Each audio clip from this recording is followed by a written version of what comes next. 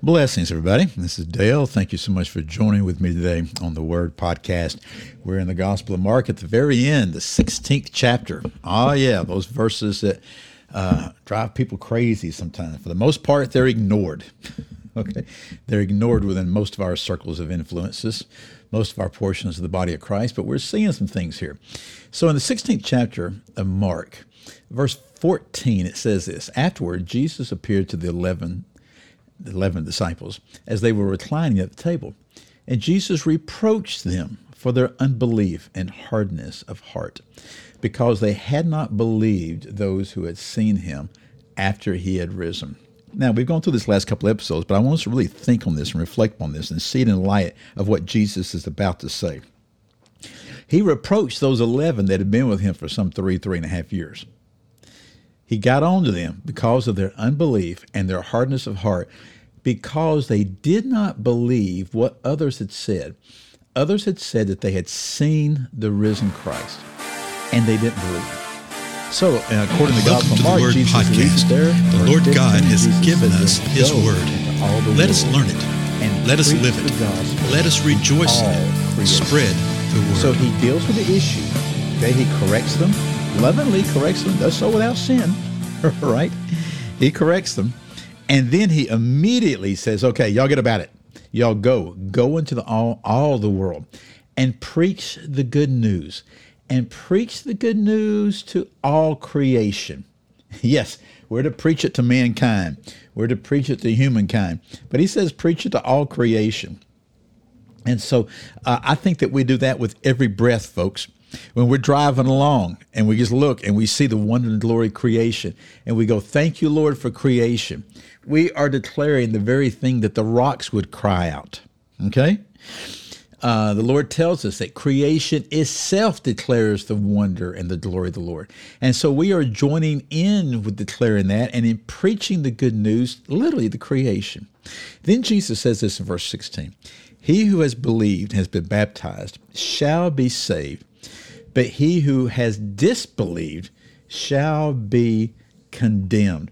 So we've talked about this believed. We've talked about this baptized thing, which I think is an important thing. Okay, we are to be baptized after we believe. You cannot be baptized by somebody else prior to a time, particularly when you don't have the ability to believe and comprehend and understand. I know the arguments, but the arguments are not biblical. Okay, so just study the Word of God. See what the Word of God says. So Jesus says, if you believe, then you're going to be saved. Then he says this in verse 17. And we've covered this a couple of times, but I want to dwell a little more on this probably for the next episode or two. He says, these signs will accompany those who have believed. And so there's going to be some signs that will accompany those who have believed. Well, what does a sign do? In this case, it means an attesting miracle, a distinguishing mark. A sign points towards something, does it not?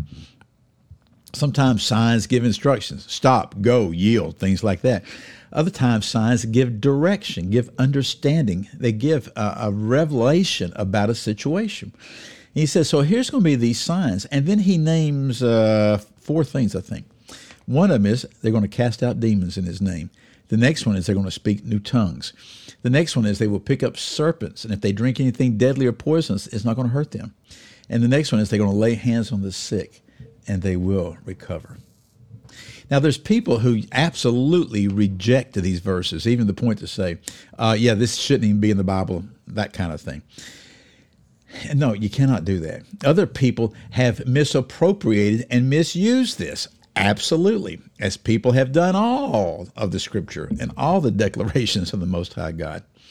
So let's just deal with these things one at a time right here. He says at the very beginning, he says, in my name, they will cast out demons.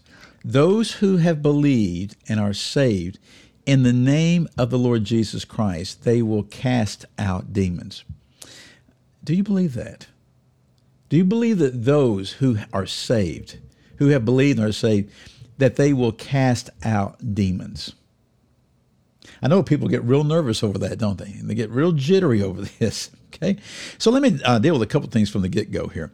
A lot of times people believe that when they read these things, that God is saying that everybody will be able to do everything. Okay? Everybody will be able to do everything. From one perspective, that is true. From another, it's not. And we'll actually touch on this maybe now, maybe later. Okay? Particularly with the new tongues thing. Well, let's do it right now with new tongues. Over in 1 Corinthians, Paul actually says, all do not speak in tongues, do they? The idea is this, that when you believed and you are saved, you are empowered by the Holy Spirit. Okay? And this is how spiritual giftedness works.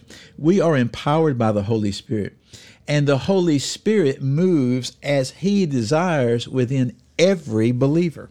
Okay? Within every true believer. Now, the issue is we can quench the Holy Spirit. We can reject and not move within the way that the Spirit wants to move within us. All too often it's taught that, okay, when you're saved, you receive the Holy Spirit, true. That you are empowered by the Holy Spirit, true. And that you receive spiritual gifts by the Holy Spirit. Okay, yeah, that's okay. The word is, you see gifts in the Scripture, but we so often think of gifts like we think of Christmas and birthday presents, you know. It's a lot better to think that we are empowered by the Holy Spirit. But here's where a major portion of the body of Christ fails. They believe that you only receive 1, 2, 3 gifts, and that's it. Whatever you receive at that time that you are saved, that's what you have for the balance of your corporeal existence in the creation of God. And the Lord will never, ever do anything any differently in your life. Now, they would deny that. They'll come back, and boy, there's people who I highly respect and have been so impactful in my life that believe this, okay? And I know what they're saying, but in my mind, they're limiting, and I think according to Scripture, they're limiting God. You can't sit there and say, okay, God's going to do this in my life, and He'll never, ever do anything else. That's not true.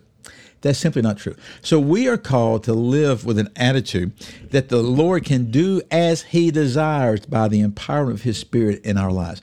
So if He wants to use me to speak forth and to cast a demon out of somebody, hallelujah. If He wants to speak through me in a new tongue, hallelujah. If He wants to use me to interpret a tongue that somebody else spoke, hallelujah. Well, what about the picking up the serpents and the drinking of deadly poison? We'll look at that later, okay? But it's the same type of thing. He's saying that those who believe will not be hurt if you believe. The laying on the hands of the sick.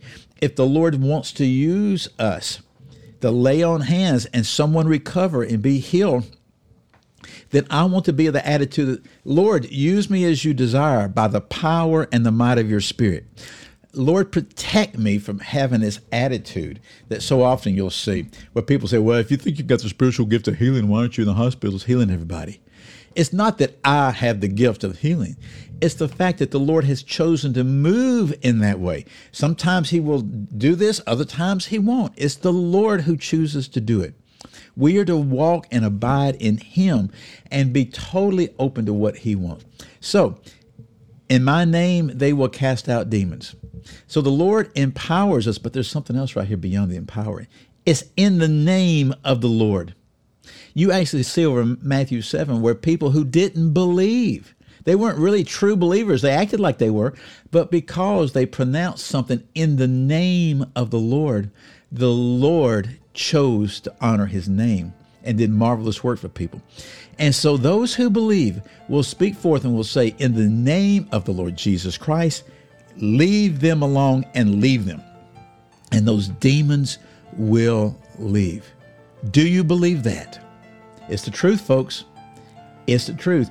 And we've only begun. Again, I'm Dale. Thank you so much for your time. And I'll see you in the next episode. Goodbye.